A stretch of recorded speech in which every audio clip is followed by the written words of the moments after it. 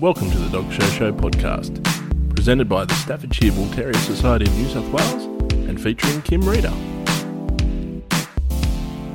Welcome to another episode of the Dog Show. You're here with, we've got Kim back this week, and we've got Barb, and we have got a special guest, our fourth special guest now. Yeah. All the way from the good old US of A is Bill Daniels. Hello, Bill. I'm doing great. How are you guys? Oh, we're good. Where are you? Whereabouts are you right now? Right now, I'm in Belize. Belize? Yes. Wow. I moved out of California in 2016. We moved to Texas, and then we moved to Belize right away. Good. And we've been down here since June of 16. Goodness me. Bit of a sea change. Yeah. Oh, we love it down here. Oh, look, I've actually seen it on those travel shows. Oh, yeah? Yeah. Uh-huh. You know those ones where the people go like House Hunters International and Beachfront Bargain Hunting and all those. I love those shows. Belize looks amazing. Right. No, we love it. It's a small country. There's very few people, very little traffic, no air pollution. It's a great perfect. place. Sounds perfect. Yes. We might all have to move there. And its cost is reasonable. Oh. That's good. Yeah, I mean, that's a big factor now, isn't it? Well, we're in Sydney, and that's very unreasonable at the moment. Actually, I'm living on $3,000 US a month down here and saving money. Wow. Oh, my gosh. That's fantastic. So, we've got you on because you're a Stafford man. You're a Stafford expert. Well, I don't say I'm an expert, but I've been around for a long time. How long have you been in the dog world for? I came home from the Air Force in '68, went back to college, and I met a guy. My instructor was a guy named Steve Stone. Okay. And one day Steve said, anybody who buys a puppy from me gets an A. So I raised my hand. Oh, wow. And I ended up getting Joe Orday the Tenacious, which I called Brindle. Yep. He was a little puppy. And at that time, there were only 64 Staffords that we knew of. There were pit bulls and everything else you could think of, but no registered Staffordshire Bull Terriers, or very few. Mm-hmm. So that started it. What a way to start it off. Did you get your A as well? Pardon? Did you get your A after you got the dog? Oh, hell, I don't even remember. I dropped out of school next year because I was too busy working. Yeah, because the dog was costing you too much money. Yeah. Well, what was funny was that there was this lady named Judi Venable, and her husband Don was a good friend of Steve's, and Judi wanted a baby, so Don gave her a puppy, which was a little mate to my puppy. Ah. So Brindle is like 12 or 14 weeks old, and we had a rally at the Venables' house, and I'm standing in the backyard with my puppy on my arm, and Judi walks out the back door, and I see her, and I go, damn, too bad she's married. And I can still picture it today. She was wearing a yellow and white striped Nehru collar shirt and Levi's, and little did I know what that would lead to. Oh, wow. Well, she was very beautiful, wasn't she?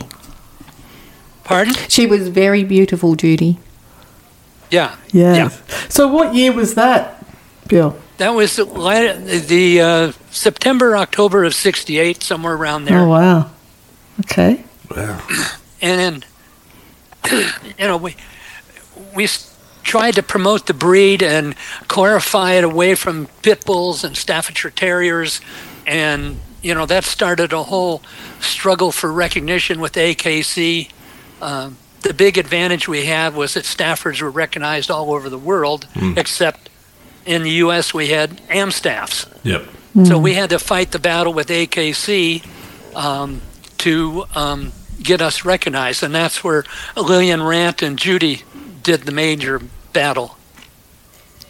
Right. What did that involve? What does that involve in terms of getting them recognised as being different from an Amstaff or a pit bull or something like that? Well, they recognized the breed because it was all over the world. The problem was we only had 64 of them, and AKC couldn't bother with that little number. Yeah. So we set on a campaign of about 5 years of breeding Staffords, getting people involved in it. We were putting on matches, puppy matches and stuff. And after a while, we had matches where we'd have 100 Staffords show up, from young puppies to mature dogs. Yep. And so we had a lot of fun. It was a great learning experience. Eventually, we got miscellaneous class recognition, along with the Bichon Frises and the Wheaton Terriers. And so now we could compete at AKC shows, but we were in miscellaneous class. Yep. So we couldn't compete for best in show or anything that. All we could compete for was first in our breed or best of breed. Yep. 2 years later, we ended up getting full recognition, and now we can compete in the real shows. And so that's when the fun started. And we would get together and caravan to shows, either in California or Arizona, Nevada, wherever, we would take off and go. One time we organized a group of us, and we flew back to Maryland, to Claude Williams, and showed there on the East Coast. And Judi took best of breed in our breed with George. What was George's name? It's been so long. Yeah. But we had a great time back there. We went around the country promoting the breed.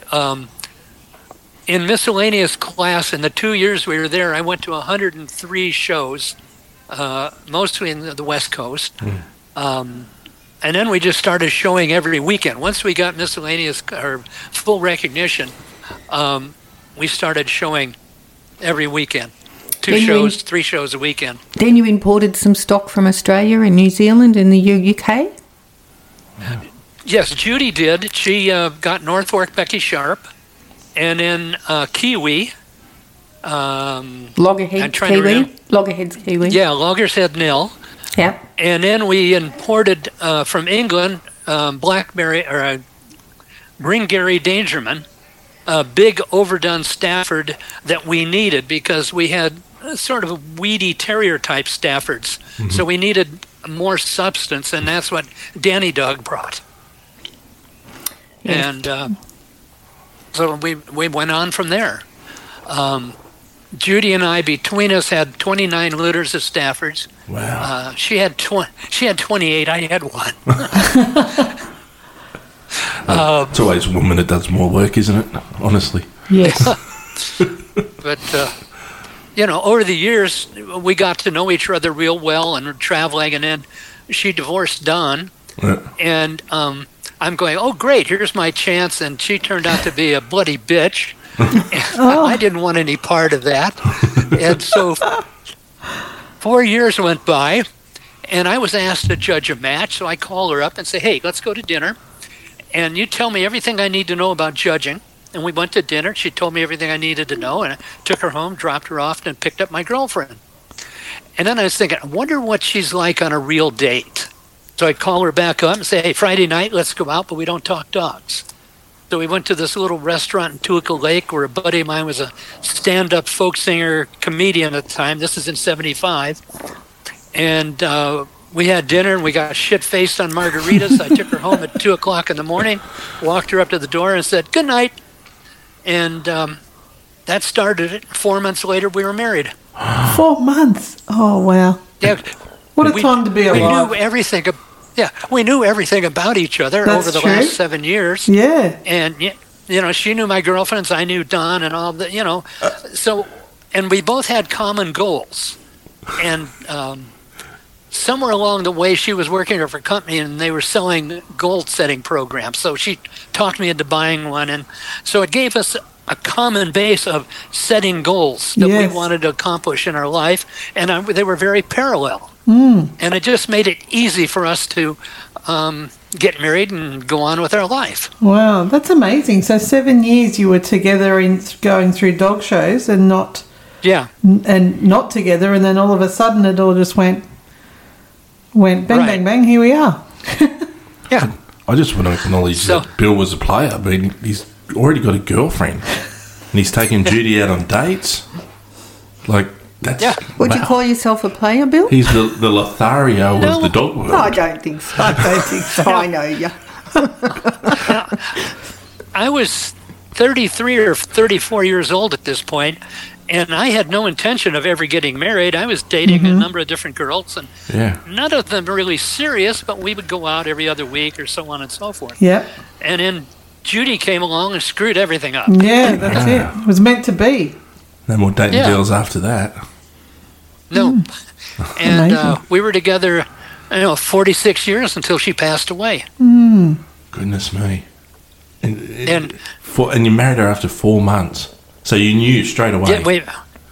We knew each other so long, and I refused to kiss her goodnight for the first month that we were dating. And it was a game I was playing. And maybe you are a player then. Yeah. So when we did kiss goodnight, it was all over. Oh, wow. But we had a great time. We had a wonderful life. Judi went to 24 countries because of Stafford's and showing, and I went to 22. Her and Lillian went to England in 82 or so, or 72, and I wasn't on that trip at the time. And then she went to South Africa and judged down there.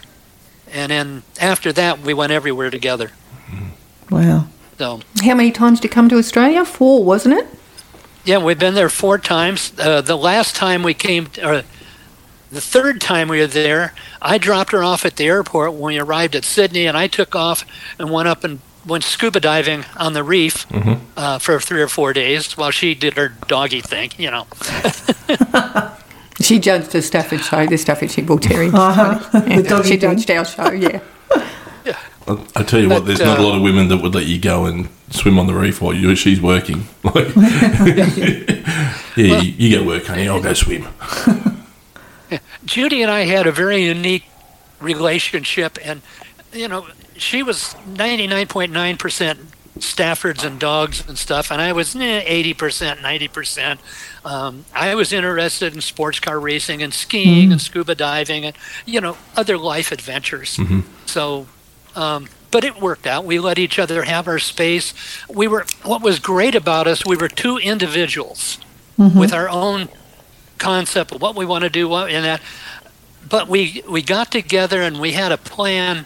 And we melted together, and it worked. It just worked great. It's a perfect relationship. That's how it should be. Yeah. Yeah. Yeah. So can you tell us a bit about when Judi became the American Kennel Club president, which was no mean feat either? Well, now this happened over a number of years. In 1980, we were members of the Kennel Club of Pasadena, somewhere around 1980, and she became their delegate to AKC. And the delegate body is part of the government of AKCs. They meet 4 times a year in New York. So Judi started going to AKC meetings, and she was working on her judging. She had Staffords, and then she got Amstaffs and a couple other breeds. And it's very hard to get going at AKC to be a judge. It took her 10 years to get the Terrier group. Wow. But she got involved in different committees and stuff at AKC, and eventually, she got elected to the board of directors. She was on the board for a number of years, and the board was divided into 2 groups. There was the East Coast social elite. You had to come from Harvard, Columbia, Yale, or one of those places, and you had to have a certain financial status, and the rest of us were peasants. And so they were having an election. The president was running out of his term, and he was a paid officer of the club. He was not a delegate as such. He was a professional president. So Maxwell was leaving. They had to find a replacement. They were trying to promote Terry Stacy to be president, and 6 of the board members did not want Terry, and 6 of the board members wanted Terry. So the first vote, Terry lost. So Asa Mays and Judi started talking, and Asa said, "Judi, if you want it, I'll support you." So the next vote came down, and Judi ended up being elected president. And so she served 8, maybe 9 months as assistant vice president, and then in February or March meeting, she became president of AKC, and the East Coast social elite were just having themselves. They tried to get Maxwell to stay on till after the meeting and then resign, so they didn't have to promote her, and so there was a lot of background going on. Sounds messy. A lot of politics. Yeah. Now, Judi ended up signing a contract, an employment contract. They were paying Bob Maxwell close to $200,000 a year in 1975, and because Judi was a woman from a West Coast school, and she only had a master's degree, not a PhD, and all this crap, they would only pay her $150,000 a year. Oh my gosh! Something about discrimination there, but I don't understand it. So she took the job.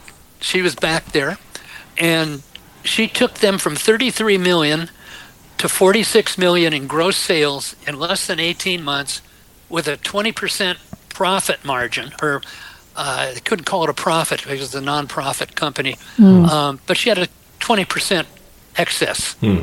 And the next year, they had to vote on the president every year, and the next year they voted her out. But they had to pay her for 3 more years.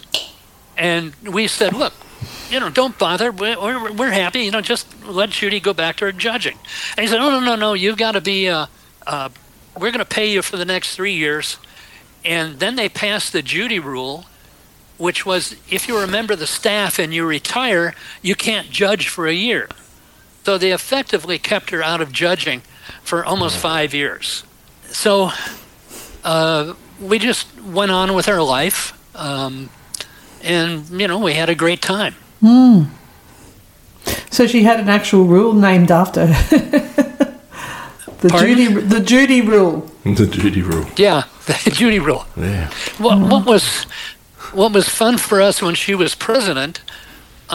Every other weekend, I would fly back to New York and spend the weekend there, and I would come in on the 6 a.m. flight.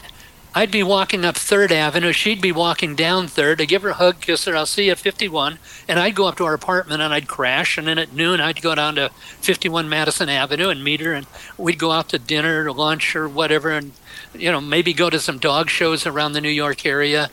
And, we had a great time. And what was great, we've been married 18 years and we're running out of things to talk about because we live together, we work together. And all of a sudden, she's across the country and we got new things to talk about. Yeah. So it revived a stale marriage. Right. And so when she came home from AKC, she decided she did not want to come back to Daniels. And we got involved in a network marketing company where she was selling nutritional supplements. And she built up quite a business. She was making between $5,000 and $6,000 a month. And Judi was a mathematician. So Judi does not suffer fools well. It's either black or white, yes or no. Next, And after 2 years of doing that, she said, to hell with this, I'm quitting. So she came back to work at the shop, and we drew a line. The front office was her area, the back of the shop was my area, and you had to ask permission to go up in front or come back. Yeah, almost that bad. But maybe explain what the shop is, Bill, what the shop was. We were an engraving company. We were making embossing and foil stamping dies for the printing industry. We were building injection molds, die-cast molds. We were doing mold making. We were building injection molds, doing EDM work. We did work on the B-2 bomb rack. Wow. We were able to fabricate a portion of the part that nobody else could figure out how to fabricate. And we were able to figure it out, and we ended up making a couple hundred of those things. Wow. So that was fun. And, we just had we just enjoyed life. Yeah, sounds like it. We moved out to the boondocks, out to Acton, and it was a 35-mile drive in the morning every morning. So we would go to McDonald's, get our breakfast and our coffee, and we'd fight traffic into the shop and then do our work. And at lunchtime, we'd go out to lunch, and then we'd come back, and it was too much traffic to drive home, so we'd stay late. By that time, when we got home, Judi did not want to cook dinner, so we would go to Don Cuco's, we'd go to the 49er Saloon, we'd have some margaritas, we'd have dinner. Oh, and, wow. What a life. that was our life. Wining and dining. Pardon? You were wining and dining every day, lunch and dinner out. Well, that was the American way, wasn't it? Not many people cooked in those days. They were always out eating. Wow. Well, what we did, we had we first started with a Ford station wagon, then a Ford Econoline van, then we bought a motorhome. And so what we would do Friday night, we'd load up the motorhome. Friday morning, we'd load up the motorhome. We'd go into the shop. We had the dogs in the motorhome. And Friday afternoon, we'd take off to wherever the show was. And we'd spend the weekend at the dog show. It could have been in Oregon or Washington or Nevada or Arizona, wherever. And we would come back to the shop late Sunday night. So Monday morning, we're at the shop. And then we'd go home that night and Monday night and start reorganizing for the next weekend. And we put over 150,000 miles on the motorhome. Wow. That's we had an episode a couple episodes ago where we talked about transporting dogs and how we do it here, and we were commenting that it sort of is a bit of an American thing to load up the motorhome and load up the Winnebago or whatever you're driving and go out and go to dog shows, but it sounds kind of ideal. Yeah. Well, we were members of the Kennel Club of Pasadena, and I was at one point in charge of motorhome parking, and we would have between 120 and 130 motorhomes, trailers, vans and stuff that we would have to for the people so they could show their dogs. So you're an expert reverse parker. You're an expert at reverse parking. Yeah, and they had to pay me $10 a night, or they paid the club $10 a night, and 2 nights, that's $20 times 100 and some motorhomes. That's a good chunk of change. Wow! And we made a deal with the city of Pasadena. We paid them a nominal fee, and so we were making money at the time. Yeah. So do you want to tell us about how the staff status started? We were talking about that the other day, and how you and Judi got that going for the first Stafford Club over there. Yeah, we somehow we started making a newsletter, and we called it Staff Status, and it started out printed on, just typed on a 8.5 by 11 piece of paper. Then we realized that with my graphics equipment at the shop, we could take photographs and make printing plates. And we had a friend who had a little offset printing press, a little 1050 multi or 1250 multi printing press, one color printer. And we ended up buying that for $700 or $800, put it in our garage. So now we could print the Staff Status at our house. And we'd have collating parties. We'd print up maybe 200 copies, so there's 200 times 75 or 80 sheets of paper. And we'd have collating parties where everybody would walk around the table picking up a stack of sheets, and we bought a stapling machine so we could staple them together, and then we'd stuff them in envelopes and mail them off. And we did this every 3 months. And somewhere there are a collection of all the staff statuses that we did, all the years that we did. We took 25 issues and set those aside, and those are out there in somebody's yard or in their backyard or garage or storage shed or somewhere. There's the history of that period of time documented in 25 staff statuses. 25 stacks of staff statuses. So that was at Pasadena when you lived there, wasn't it? Pardon? That's when you lived at Pasadena? We were members of Pasadena. We never lived in Pasadena. Judi lived there. That's when we met her. But when we got married, she was living in a house in Glendale, and I moved in with her because I was living at home with my parents. My mother was an invalid, and I would help my dad take care of my mom. And then we had a lady, Carrie, who would come in the morning and stay there all day and take care of her. And then at night, Dad and I'd come home and, take care of her in the night. And so, everybody thought I was weird because I was 30-something years old and still living at home with my parents. They didn't know the backstory, about my mom. No. Mm-hmm. No. And also, you were a Lothario as well, Casanova. So they might have thought it was strange you were living at home with Mum, but Don was living it up. Let's be honest.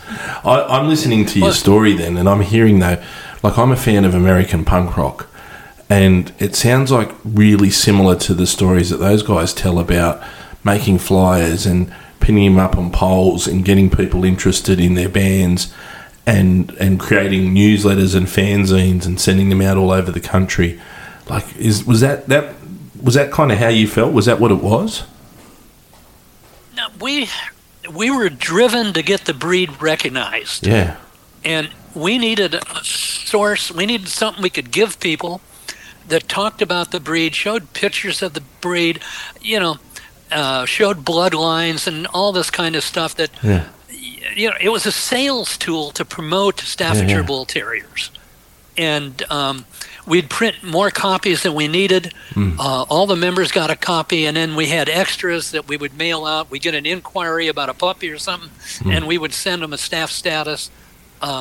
Just trying to build the image that it wasn't this terrible child-killing monster, that they were sweet, lovable,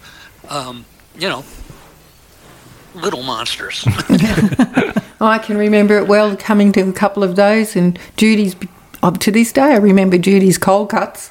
So it was a real fun time, and meeting a lot of people. That was the thing. It was a community more than anything, a community of Stafford people that were all driven to have this breed recognised in a positive way. Yeah, before we got recognition, we would put on a match, and we put one on Saturday, and then we'd put one on Sunday. And what we did, we brought people in from England.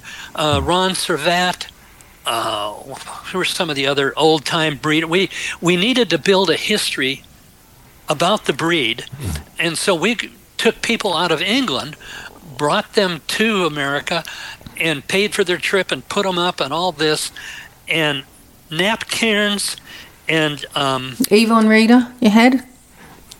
Yeah. Yep. But I'm trying to think of there are two English gentlemen who were kind of opposed to each other. Okay?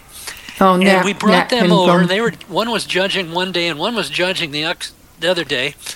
And we put them up in our house, and we went to work. They came in on Thursday or Friday or something.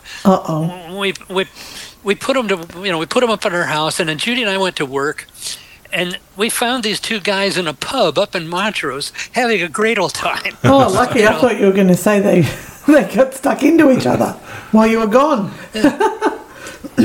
Nap Cairns and Ron Servat, I believe, who they were. Yeah. And but don't you find that happens when people are off their own turf and they meet up and then they find a common ground, which is our breed? Right. So we learned a lot by bringing judges over and being able to sit down in our living room and get stories from them that they wouldn't talk about, in a big group or whatever. Yeah. So we got the real lowdown on a lot of stuff, like Knapp had a dog. He was telling us that after the war, they started judging, but there was a lot of dogs who were older. And Knapp was like third in line, and the judge asked the first guy in line, how old is your dog? And he said, oh, he's 8 years old. And the second guy in line says, well, my dog's 7 years old. And comes to Knapp, and how old is your dog? He said, well, according to the first two, he wasn't born yet. So, these were just great, great stories that we have. Yeah, it's a bit of a recurring theme on the show that we've had John Ryder on, we had Dean Burwell who spoke glowingly of your wife last when we spoke to him, but just the importance of, and this is what we do, why we do what we do here, the importance of recording these stories and and having these, having these anecdotes on record before it's too late to not have them on record. This is starting to flood me with a bunch of memories. We were going to go to Phoenix for dog shows there, and I went down a day early to call on some clients down there. We weren't married yet. We were all caravanning, and Judi and Sam Haynes came down later in the evening, and when I checked into my hotel and I walked out, looking across the patio in the swimming pool, there was a pregnant gal at the other end, and she looked at me, and we made eye contact, and then I turned and went to my room, and I opened my door, and I'm in there putting my stuff on my bed, and she shows up in the doorway and wanted to know if I wanted to have a little fun. And I go, no, not right now. So Judi arrives, and Sam arrives, and I told Judi about this gal. And all of a sudden, my phone rings. And Judi picks up the phone and goes, yes. And this, is Bill there? She says, I'm sorry, dear, you've been preempted. And she hangs up on her. Oh, God. These are just some of the little things that pop up. I love it. I told you. No. Bill's a player. I don't know, Bill. I think you must have been pretty good looking in your day by the sound of it. No, I was short, fat, and bald. Oh, no. Of course, if you looked at my height weight chart, I was 6'4". Oh, right. But, okay, can I ask you another question here, Bill? What's he doing later? No. Stop it. Sorry. Judi was the extrovert. She was the one out there, and everybody knew Judi. She'd walk into a room and knew everybody instantly. And I would just kind of lay back and take notes on what was going on, who was saying what, this and that, and then I'd report back. Mm-hmm. But now, we talked the other day about, and when Dean came on, we talked about why your standard's the only standard that's got disqualification for black and tan. And right. You enlightened me on that the other day, so I was wondering if you wanted to tell us about it. Sure. When Lillian and Judi went to AKC, understand that we had the American Stafford, well, it was called the Staffordshire Terrier at the time, and then they had pit bulls, which was parallel breed. They intermingled and all that stuff. And so we're trying to get AKC to accept us because we're accepted worldwide. And Judi and Lillian were back at AKC, and I'm trying to remember, what was the question? Okay. I get wrapped up so much stuff going on here. Okay, so why did the American Kennel Club decide that your standard was to say disqualified or not for black and tan and liver? Right. When Judi and Lillian were back there and talking about the standard with the board at AKC, AKC said you either have to accept black and tans as an equal or you have to disqualify them. And we were of the opinion that black and tan was too dominant, and eventually we'd have a bunch of Rottweilers or Dobermans. Yeah. And so we chose to eliminate black and tans from showing. Yeah. And in fact, I've got a 10-year-old black and tan bitch there she is, laying on the floor here in my office. Yep. You know, it doesn't mean they're bad dogs. It's just that they weren't acceptable for showing. Right. And Gracie is just a fantastic little Stafford. She's, really great looking, but she's a black and tan. Yeah. So, what can I say? So if you take her to the show, she's just disqualified, instantly out. You're not even getting in the ring. Well, you can walk in, but don't disqualify. Yeah. Oh, we couldn't even take her on the showgrounds. Oh, wow, really? She wasn't eligible to show. Wow. Only dogs on the showgrounds were dogs eligible to show. Yeah. Now, out in the parking lot, you had hundreds of motorhomes with all kinds of dogs in them, but not on the showground physical, around the rings. Okay. Right. Okay, so you wouldn't pack up all the other dogs and just leave her at home and say, "Oh, sorry, sweetheart, you can't come." No, she'd still get to go on the trip, but yeah. In the back of our motorhome, we had one bed back there. I had two beds in the back, one on each side. Yep. The one side, the driver's side, we had crates, 6 crates set up, and that's where the dogs would ride or would sleep at night. Yep. And then I got to sleep on the other side, and then Judi got the big fold-out bed up front. Yep. But that's how we traveled, and the dogs loved it. yeah, They would sit there Friday night, getting all antsy. When are we going? When are we going? Can we get in the car now? And no, we had a lot of fun. There were times when we would go to like Seattle, and I would drive up early with the motorhome, and then Judi would fly in, and then we'd do the weekend, and then she'd fly back, and then I would take a day and a half and drive back to California. yeah. So, we did weird stuff like that.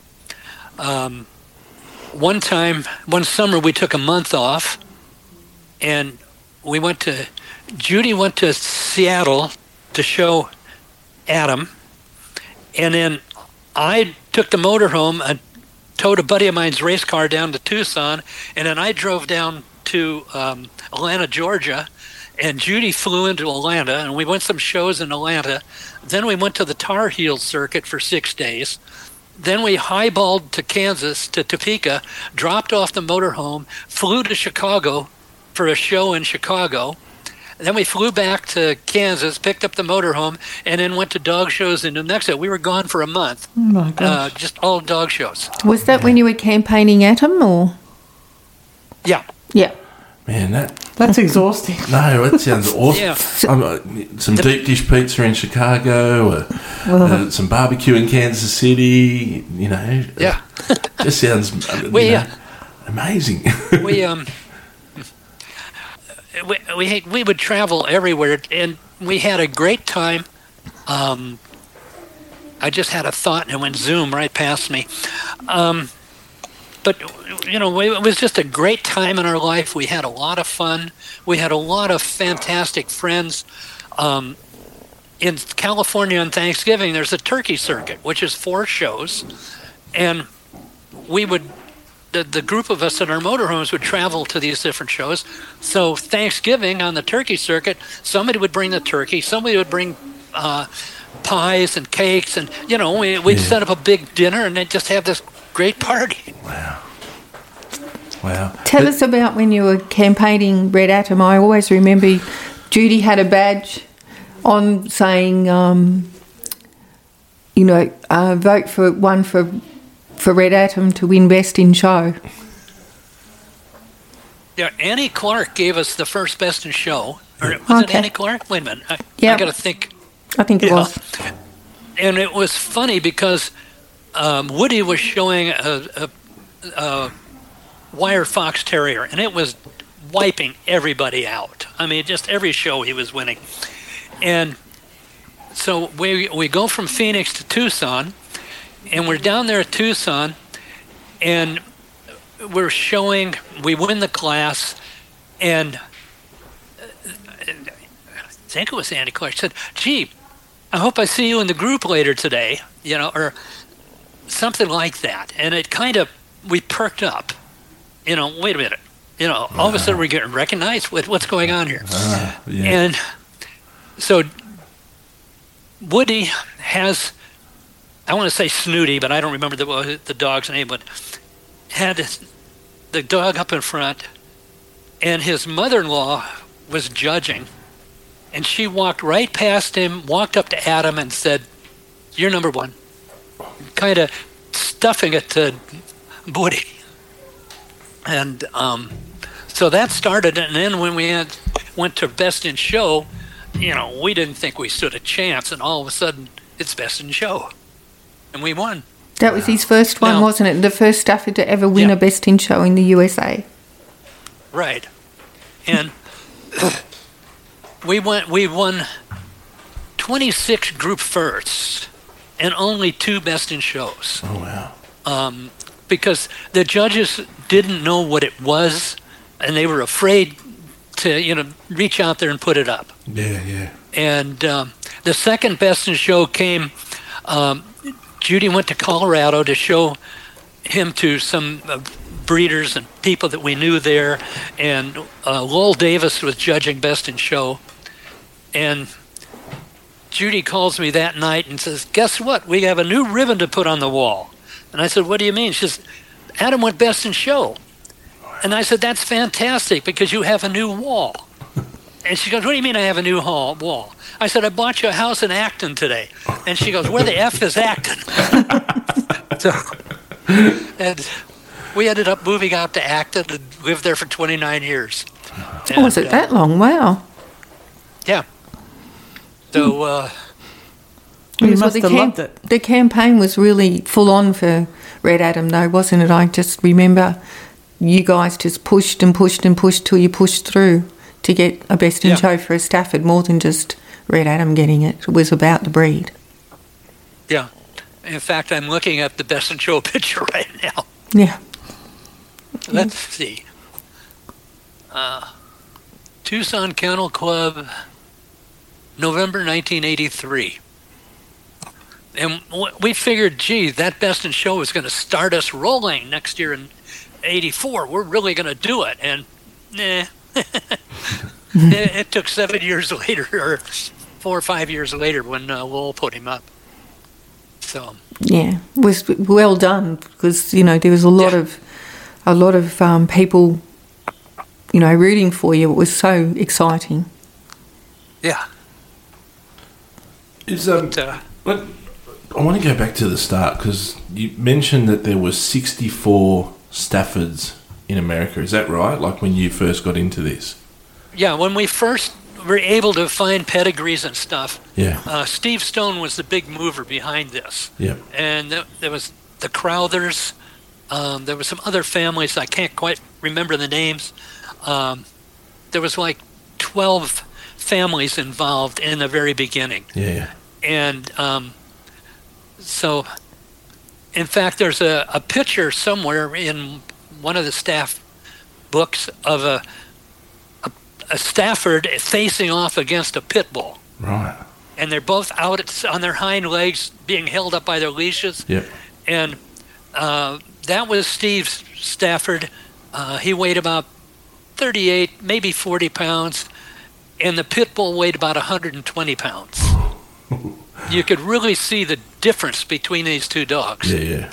And Steve's Brutus was not going to back down. No. He was going to do what he could. Yeah. But, and that picture's in one of the magazines or in one of the Stafford books somewhere. Yeah.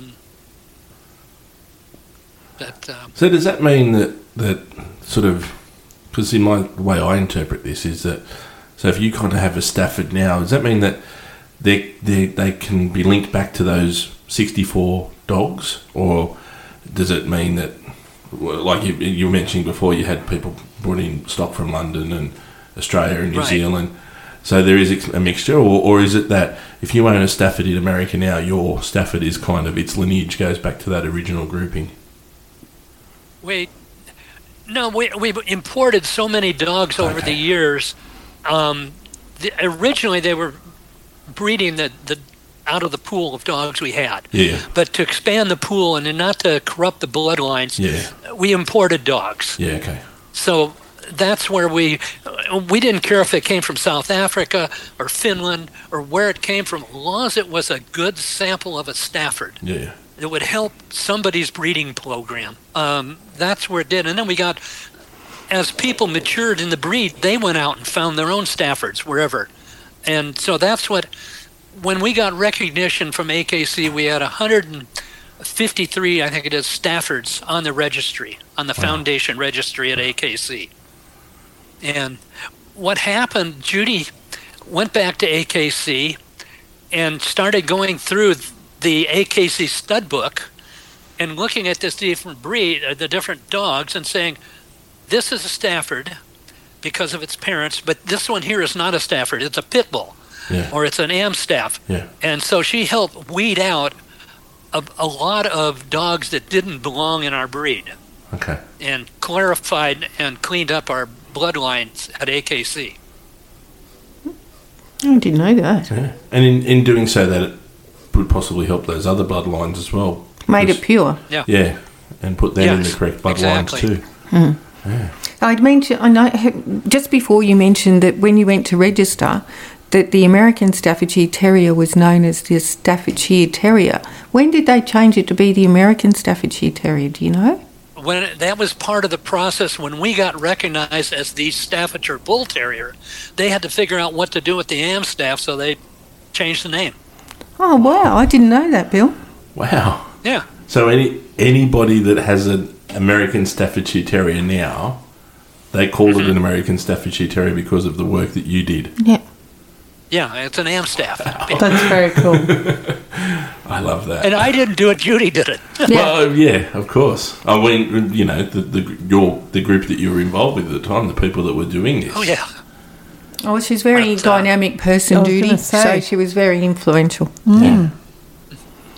Yeah, she would, and very intelligent as well. Wasn't she, Bill? Apart that was from the her best beauty. sales job I ever did. I overachieved. Yeah. We all do, Bill. We all do. The phrase we call it here is we're punching above our weight. Yeah. Yeah. Your prefix, Star's End. Where did that come from? Where did that come Isaac from? Asimov. Isaac Asimov was a science fiction writer. He wrote 3 books. Yep. And Judi was a science fiction nut. And in one of his books, there's a place called Star's End. Yep. And the bad people who were trying to get him at the time were looking at the fringe of the galaxy. It was a circular galaxy. And they figured Star's End was out on the perimeter when it was actually in the center of the galaxy. And that's where Judi got the name Star's End. I'm always interested in these prefix stories. Where the names come from? Yeah. Yeah. For people in where do dog shows stand in America now? I mean, are they? Pardon? Where do they stand in America? Are they declining in popularity? Are they as popular as they ever were? Are there as many as there used to be? I mean, you said before you did like 103 shows in 2 years. I haven't been to a dog show in probably 4 or 5 years. Right. Because when we moved to Belize, it was easier for Judi. She'd go up almost every month to judge somewhere. Yeah. Sometimes she'd go up and she'd judge 2 weekends and then come home. Yeah. But she was judging right up to the end. Yeah. And, you know, she was judging maybe 20 times a year, 25 times a year. Mm-hmm. And what we did is we paid our expense to either Florida or to Texas. And then they picked up the cost of the travel from there on. Yeah.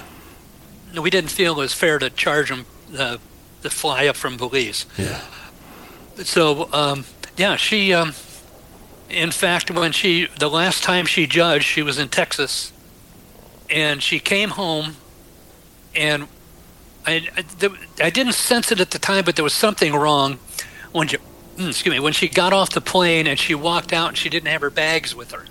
Oh. And I said, "Where's your bag?" She said, "Oh, I forgot." And she went back in and, had to go through security, got her bags, and came back out.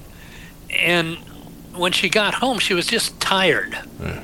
And she had caught COVID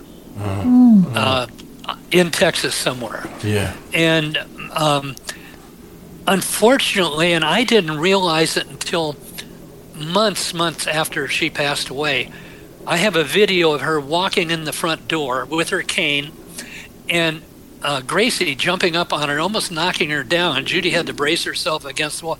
That's when I first realized how fragile Judi was.